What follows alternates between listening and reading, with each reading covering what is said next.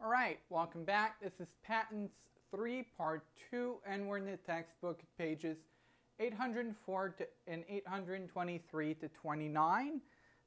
This is actually the last capsule for this week. There's only going to be two, not three as we've had for most prior weeks. So we're going to look in this capsule at two issues. The first one is infringement. So you'll recall in other areas of intellectual property that I said that we won't look at infringement in great detail, right? So basically, we will look at what it is that people do that infringes upon the rights of the patent holder.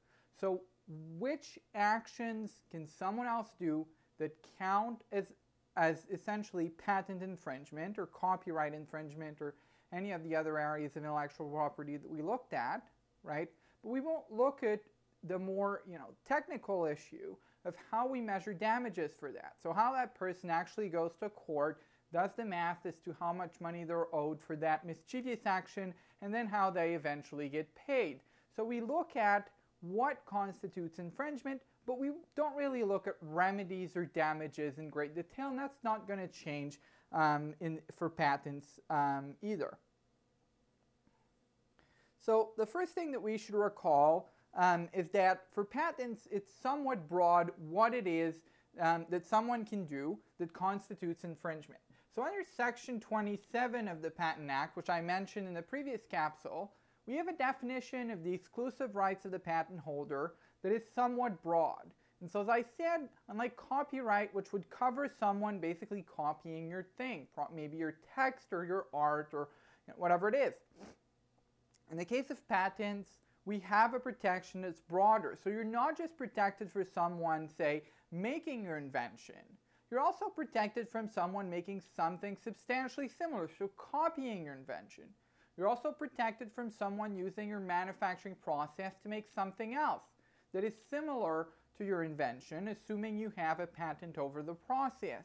And so what we're trying to avoid is to have people do things that are substantially similar, right? Yet that infringe upon your exclusive right to be the only person that can sell and market your invention for 20 years. Not only do we not want people to make some, copies of your invention, we also don't want people to make something very similar that would obfuscate your commercial monopoly over your invention. In that way, it's similar to registered trademarks. So we said under registered trademarks, right, there isn't like copyright a simple way to see what constitutes copying, right? You don't have to, there's no way for you to see whether someone copied a substantial part of the text verbatim or not. In the case of trademarks, we have this concept of confusion, which like Section 27 in patents, tries to cover things more broadly. So it tries to cover a broader scope of actions. So essentially your trademark, as we said, right, it's not just a matter of someone copying, say, your logo. Because a person can change a million things about your logo, right, that would still have the same effect, would still confuse customers and mislead customers into buying their product instead of yours as a person who has the trademark. So we have this concept of confusion which covers all these millions of ways that you can change something in a way that still confuses customers. So maybe changing the spelling, maybe removing a letter, maybe changing a couple syllables, maybe changing a color on the logo or some minor aspect of the visual presentation of the logo. And the breadth of protection for patents is somewhat similar to trademarks. At least it's more similar to trademarks than it is to copyright. And you have something pretty obvious that's mentioned as well at page 804, and that is that you have to prove that you have a patent. And oftentimes when it's registered, right, that won't be a problem because the registration is going to be prima facie evidence that you do, in fact, have a patent. Oftentimes, as we'll see though, the defendant, right, the person that you are suing for having used your the thing you have an exclusive right over is going to allege that your patent. And the reason they're going to do that, of course, right, is to prevent you from being able to recover from them. Quite importantly, though, as we said, right, there's an important distinction between regimes where registration is mandatory and regimes where registration is not mandatory, right?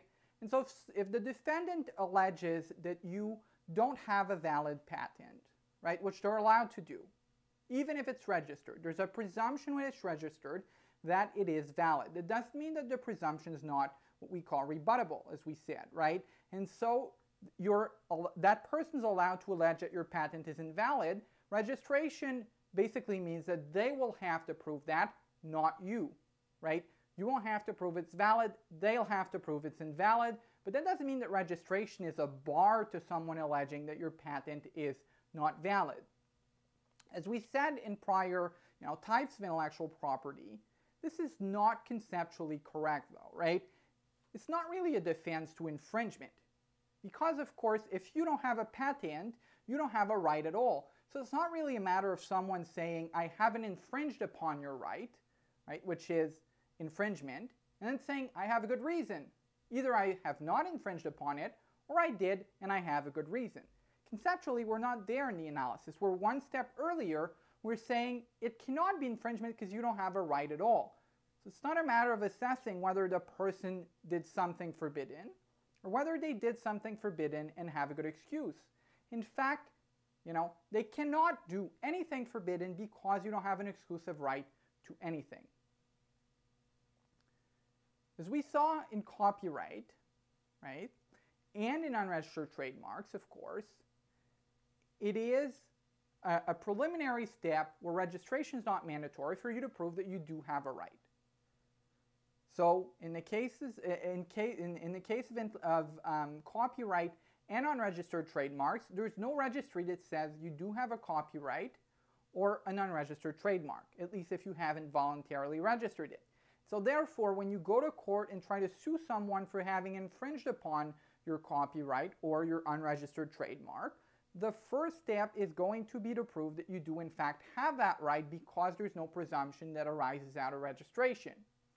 So first you have to prove you have a right, and then second you have to prove that the person has violated that right. It's not the case for patent because registration creates a presumption of validity. And so if you want to sue someone for having done something that is forbidden, there's only one step, and that is showing that they violated your patent. You don't have to show that you have a patent in the first place because there's a presumption that it's valid because it's been registered. And therefore, it's for the person on the other side, the person you're suing in that case, to show that your patent is invalid. The burden is on them, unlike was the case for copyright and unregistered trademark. They have to show it's invalid, right? As opposed to you having to show that it is valid.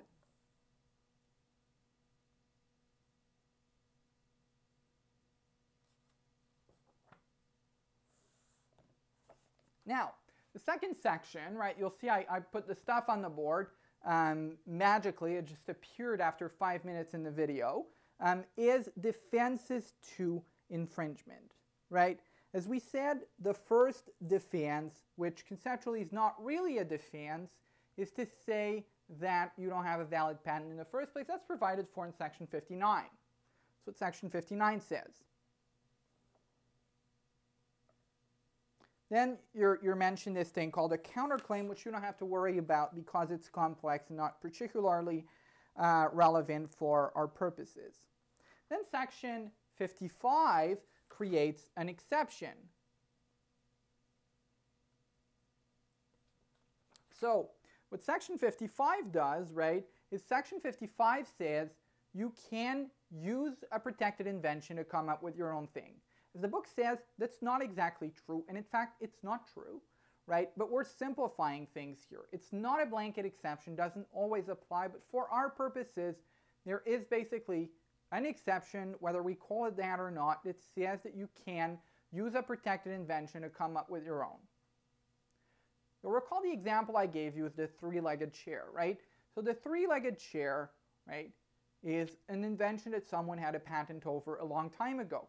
Since then, anyone can make a three-legged chair because the patent's expired. The 20 years is done, right? Then someone came up with a four-legged chair, right? And they're allowed to do that, right? In fact, their invention, the four-legged chair in itself, is going to be a protected invention, and at the time it was, right?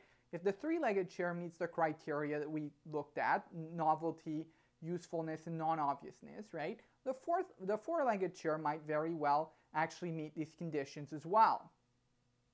And so you can get a patent on the four-legged chair.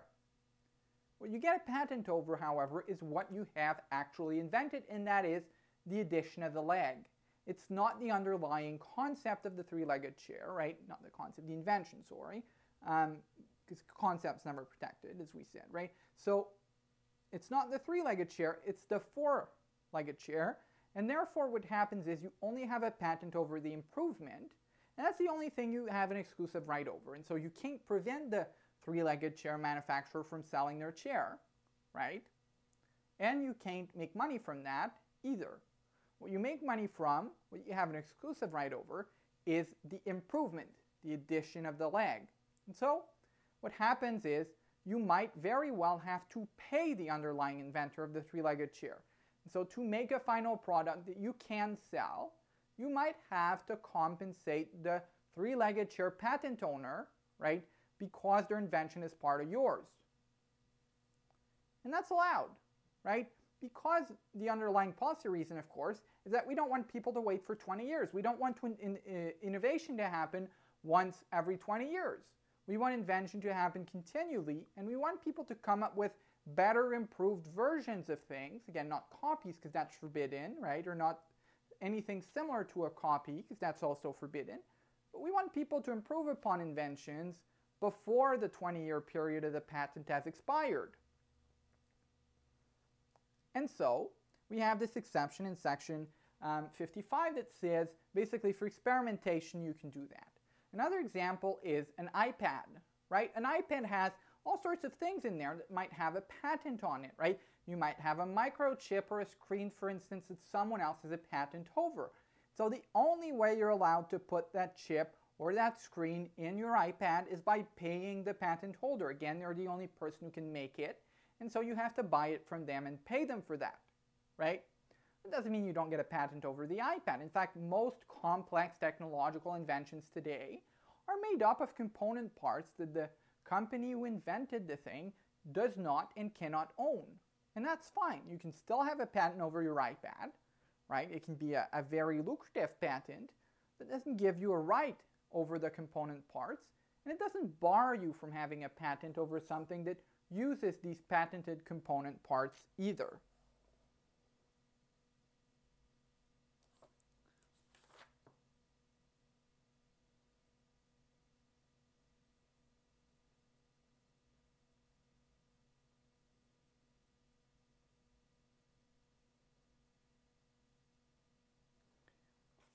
Then at section 55.1 we have what we call prescription.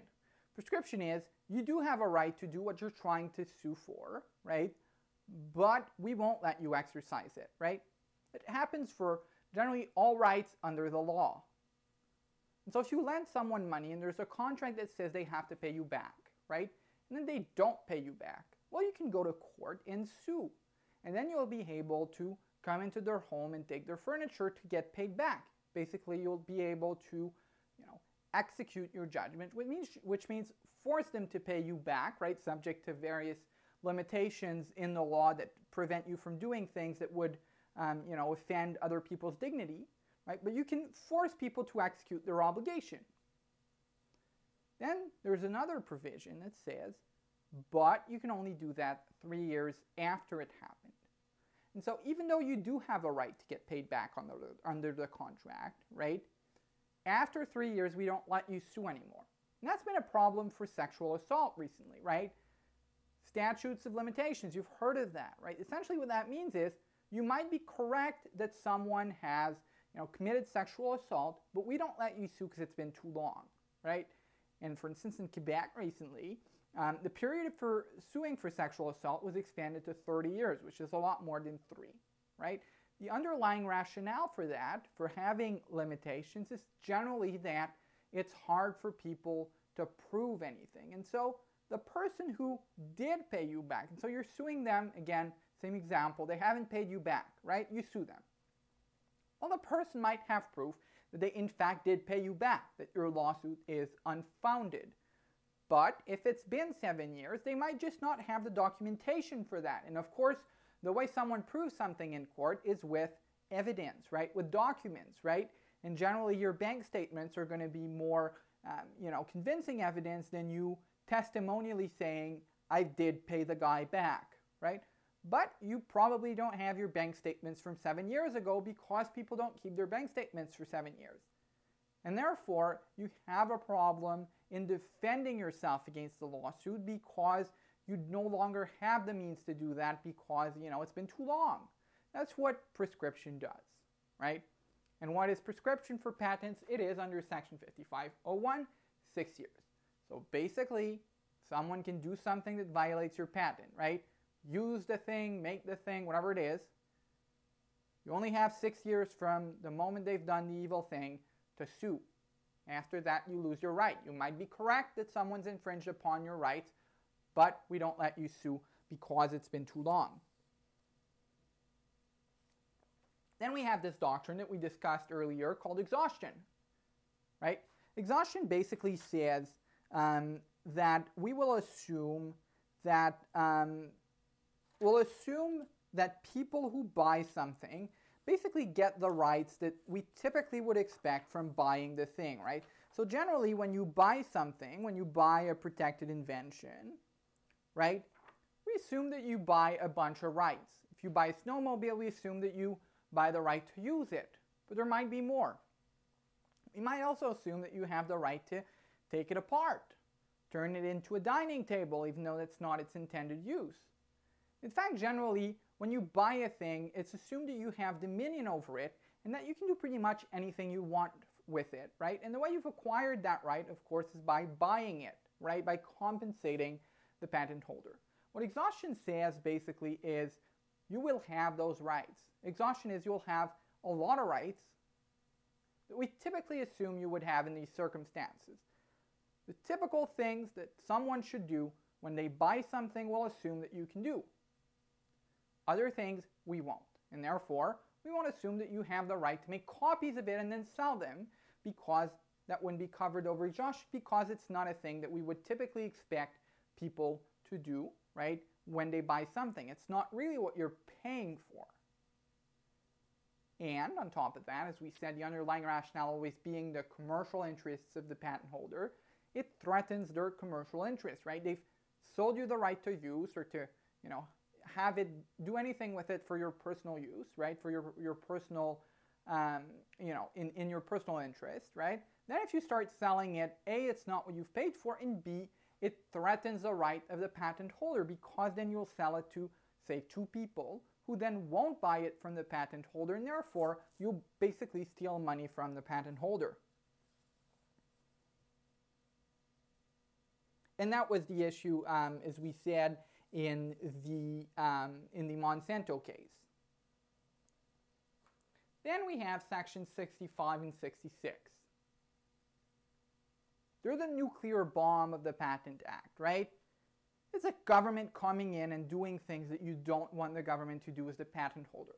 Section 65 says the government can grant a compulsory license for abuse. What's abuse? So abuse of your rights under the Patent Act. And so you'll recall earlier, right, that I said that generally the way it happens is you have an exclusive right to make your invention.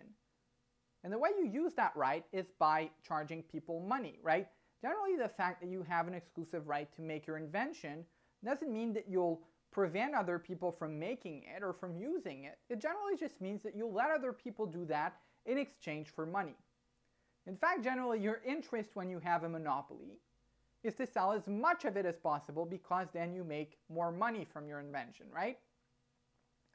However, that does not directly flow from the concept of a monopoly. As I said, the monopoly is just you're the only person who can sell it. Well, by virtue of that, right, you're also the only person who can not sell it, right? Generally, when you have a right, you also have a right not to exercise it, right? If you have a right to get paid back by someone, you also have a right not to get paid back, right? To say, well, I won't sue you for the money. You have a right not to exercise your rights. In fact, it arises from the very nature of you having a right. You can choose whether to exercise it or not. Well, under the Patents Act, right, you could do that. It wouldn't be very lucrative, but you could decide not to sell your invention to anyone, right? Of course, that's a problem for a lot of reasons, right? The first reason it's a problem is because of the way we conceive of innovation. The way we conceive of innovation is people coming up with their own stuff, right? So there's two reasons to the Patents Act, right? First, we want people to have access to your invention. That's the bargain of the patent. The bargain of the patent is tell us and you'll make a lot of money, right? We don't want people to keep their inventions secret because they're worried someone's going to steal it from them or some competitor is going to make a copy and then run them into the ground and, drive them bankrupt because they're a less, rich market actor. And so, the Patent Act says, we will give you an exclusive right such that you don't have to worry about that. On top of that, you'll make a lot of money. Even more money than you would have if you had competitors. In exchange for that, you'll tell us what your invention is. Well, again though, right, the reason we want you to tell us what your invention is also involves the fact that we want to be able to use it, not just know about it, because it's not much use if it's written down in the patent registry that your invention exists, right? That doesn't help people have access to it in their living room or in their life, right? And we want people to have that, right? In fact, an invention has to be, as we said, novel and useful. So ostensibly, it makes people's lives better and drives society forward. So we want you to sell it. The other reason we want you to sell it, we want people to have access to it, is again, as I said, we want people to use it to come up with their own stuff, right? We want people to be able to improve it, and that's how society moves forward. As the Supreme Court said in the Harvard Mouse dissent, I think, right, standing on the shoulders of giants, making use of existing art to make new inventions. And so, Section 65 reflects that objective. Section 65 says if there's abuse, and abuse is you not selling your thing, the government can grant a compulsory license. So basically the government can force you to sell it, or even worse for you, right, can let someone use your thing for free. That's even worse, right, because not only are you forced to provide it, on top of that you don't get paid. Another thing, right, you're given a bunch of situations under Section 65(2). It's A through F, I think, right? Another thing you can do, of course, is not sell it to a select group of people. So you might say, I don't want to sell my invention to people of a certain religion. And that's clearly religious discrimination, but you might not be able to sue for religious discrimination because the charter doesn't apply to private actors generally, right? Other things might apply, but the charter doesn't. That's something we want to prevent because it's discrimination. So that's another way that you will exercise your right not to sell something that the government doesn't want and the government wants to, guard against. And therefore, Section 65 also covers that. The government can force you to sell it to, not just everyone can force you to sell it to a group of people you don't want to sell it to. Section 66 is even worse. Section 66 is, we'll cancel your patent, right? So if Section 65 doesn't work, if we can't get a compulsory license, basically if we can't solve the problem, which is access to your invention, with Section 65, we'll cancel your patent, right? And that's really bad. Because then you don't make any money at all. And someone else does in your stead. That's what would have happened conceptually 20 years from now. If you're protected for 20 years, right, you have an exclusive right to make your invention for 20 years. Then what happens after 20 years? You don't. So someone else can copy it, anyone, and sell it for cheaper.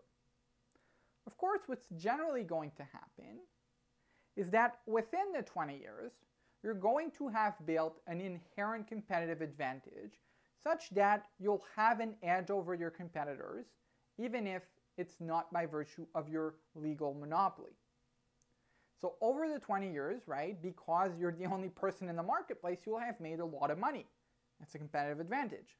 On top of that, you'll have built your reputation because if you're the only person that can sell it, right, people develop this idea that the only person who makes snowmobiles, and snowmobiles are great, is Phil. and therefore, right, Phil has a tremendous reputation as a maker of snowmobiles. Then, if someone else starts a snowmobile company, people are still going to want to buy it from Phil. And therefore, when your patent expires, right, you might still have an edge over your competitors. But after the 20 years, anyone can make it. You're no longer protected. You can have competitors. Section 66 says the government can cancel your patent. What does that do? Well, functionally what it does is it, makes that happen earlier. The thing that would have happened 20 years from now, which is you losing your monopoly, happens earlier. Therefore, patent is canceled, right? And anyone can make it, and as a result, you don't make any money, right? Or at least you only make money from the people you sell it to with competitors, which is the worst thing for you. And that's something the government can do, canceling your patent, again, subject to Section 65. Only when the compulsory license thing doesn't work can the government cancel your patent because of what we just defined as abuse.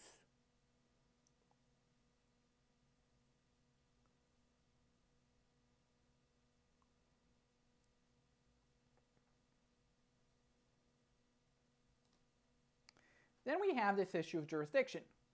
So we discussed that earlier, so we won't go over it in great depth again, right? But generally, the federal court can do anything having to do with patents.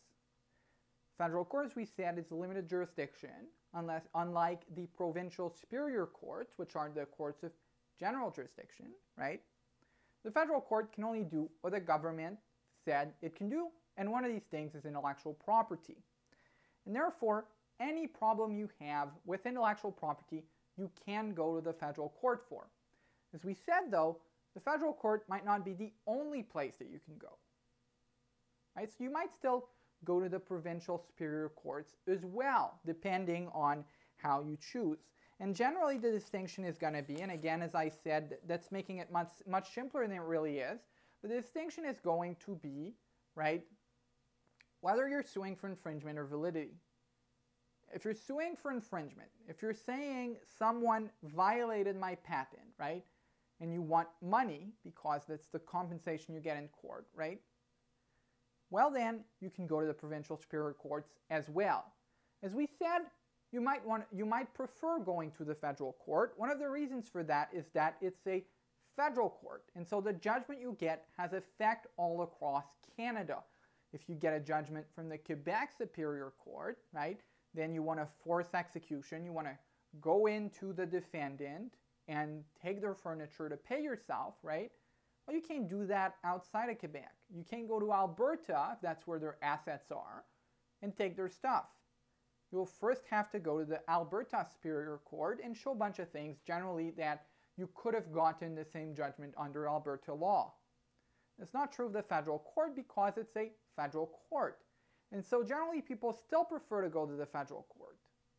Even if you know that the company has the assets in the same province you're suing, because the federal court also has, expertise in that matter, right? Because it's one of the few things that the federal court does, and therefore, right, you might think that the federal court is less likely to get it wrong.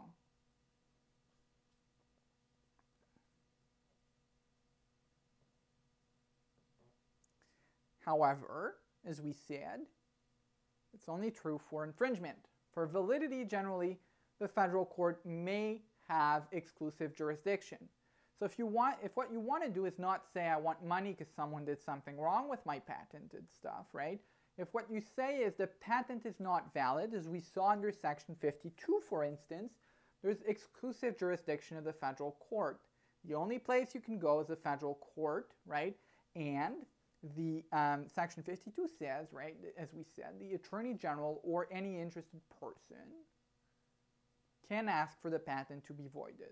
So again, either because the examiner did the examination wrong or because they didn't do the examination at all. As we said, examination is not mandatory. And then you might, wake up one day and say, wow, this person got a patent, but they shouldn't have because they never met the conditions. Then you want the patent voided. You want it canceled because it's not legit. Anyone can do that.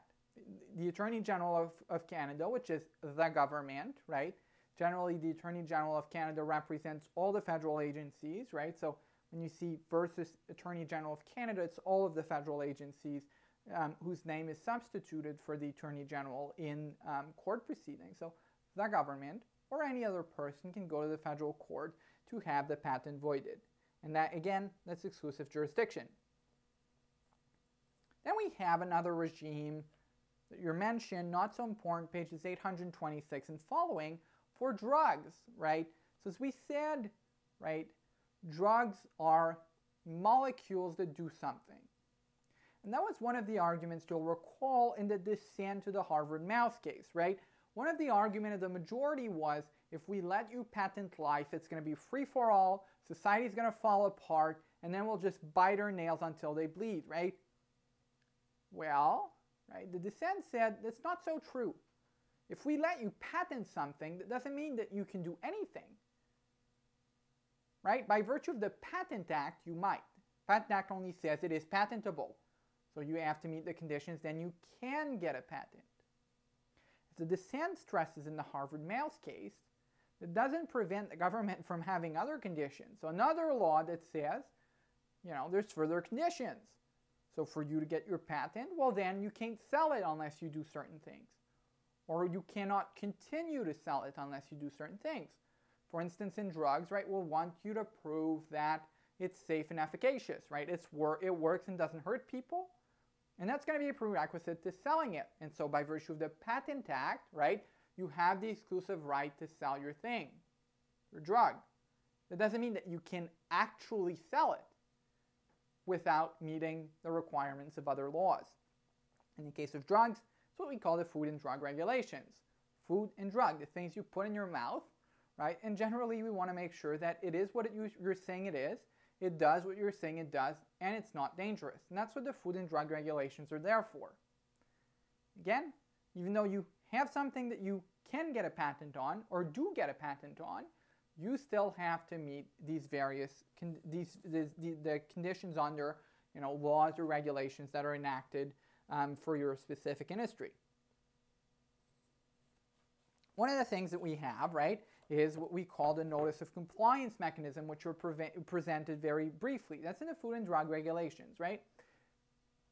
What we said is that, again, a drug is a molecule that does something. The reason you get a patent is because not necessarily you invented the molecule, but you found out that the molecule does something. In fact, you might not even have found out. You might just have proven it, right? People might have suspected that the drug worked, right? Or they might have proved that in Finland, for instance. But then you're the one that buys 1 million rats, right? Does clinical trials for millions of dollars and then proves definitively that it works. And then you have an exclusive right to sell it for 20 years, right? Well, that right's only for 20 years. After that, we can have what we call a generic, which is the exact same molecule with some other name on it. And there's exceptions under the mechanism, under the Food and Drug Regulations, basically for your competitors to come in before the 20 years expired, right, and get the right to sell the generic when the 20 years does finish, right? And quite importantly, right, in the case of generics specifically, oftentimes what they'll do is a comparison, right? So basically your studies, right, the rats we talked about, your studies are yours. And so someone cannot use them to get approval for their own drug unless, of course, it's a generic that's no longer protected or won't be. And so under the regulations, they can make a comparison. They can use your studies to say, it's the exact same thing. We won't kill 1 million rats again because it's not really necessary, because it's the exact same thing with another name, which we can now sell because it's been 20 years. You also have the Patented Medicine Board, right, which basically can fix the price. Only place in the economy, really, where the government can put a price on something, can force the private sector to sell it for something. And that is a demonstration of things that we've discussed before. And that is that when you have a monopoly, you make a lot of money. Because there are two limits to how much money you can make from your product. The first one is what people are willing to pay, right? You can charge whatever you want, but at some point people just won't buy it because they won't think it's worth what you're charging for it. The other limit is your competitors. And so you might try to sell it for however much money, but then your competitor will sell a cheaper version and drive you out of business. When you have a monopoly, you don't have competitors. And so you can sell it generally for more money than you otherwise would, because your only limit is what the market will bear, what the customers will pay. And of course that's a problem in the case of drugs, because that might mean that people won't have access to drugs because they cost too much money. On top of that, we have a thing called the agency problem. And that happens in business, essentially when the person making the decision is different from the person bearing the consequences of the decision.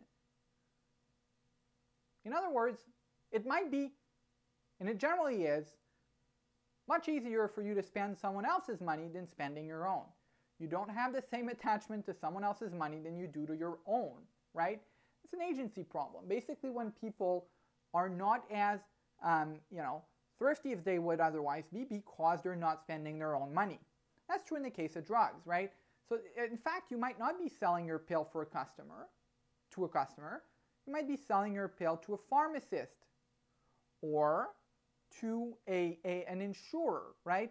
And that person's paying, not the customer. And therefore, the customer doesn't exert price pressure on you because it's not their own money.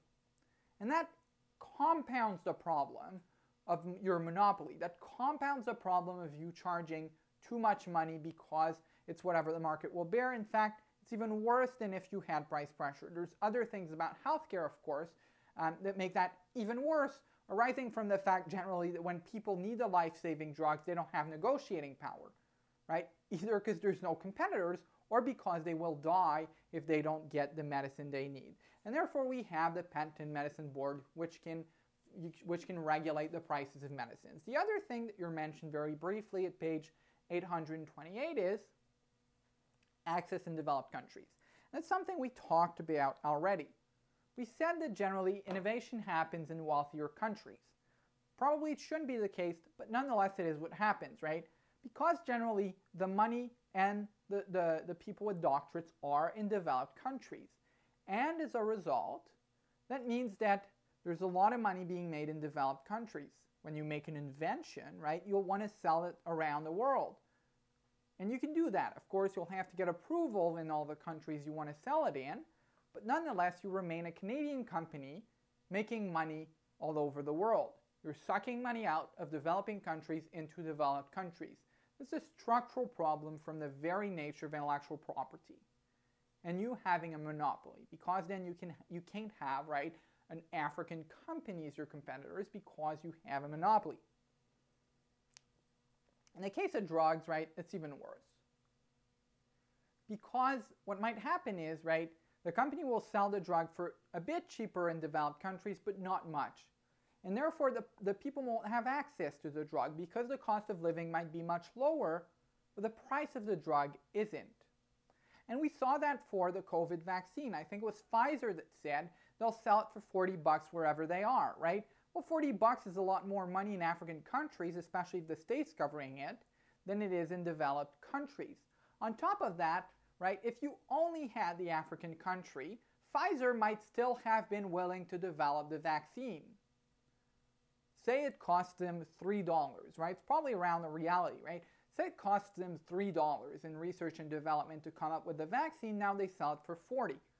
Well, they might have sold it for 10 or 20 because, it's still a 300 to 700% profit, which kind of makes it worth it, right? Makes it worth the risk of investing in research and development. But then it happened in the developed countries, and so they sell it for $40. And so the developing countries might not even have access to something that would otherwise have been developed at a cheaper price.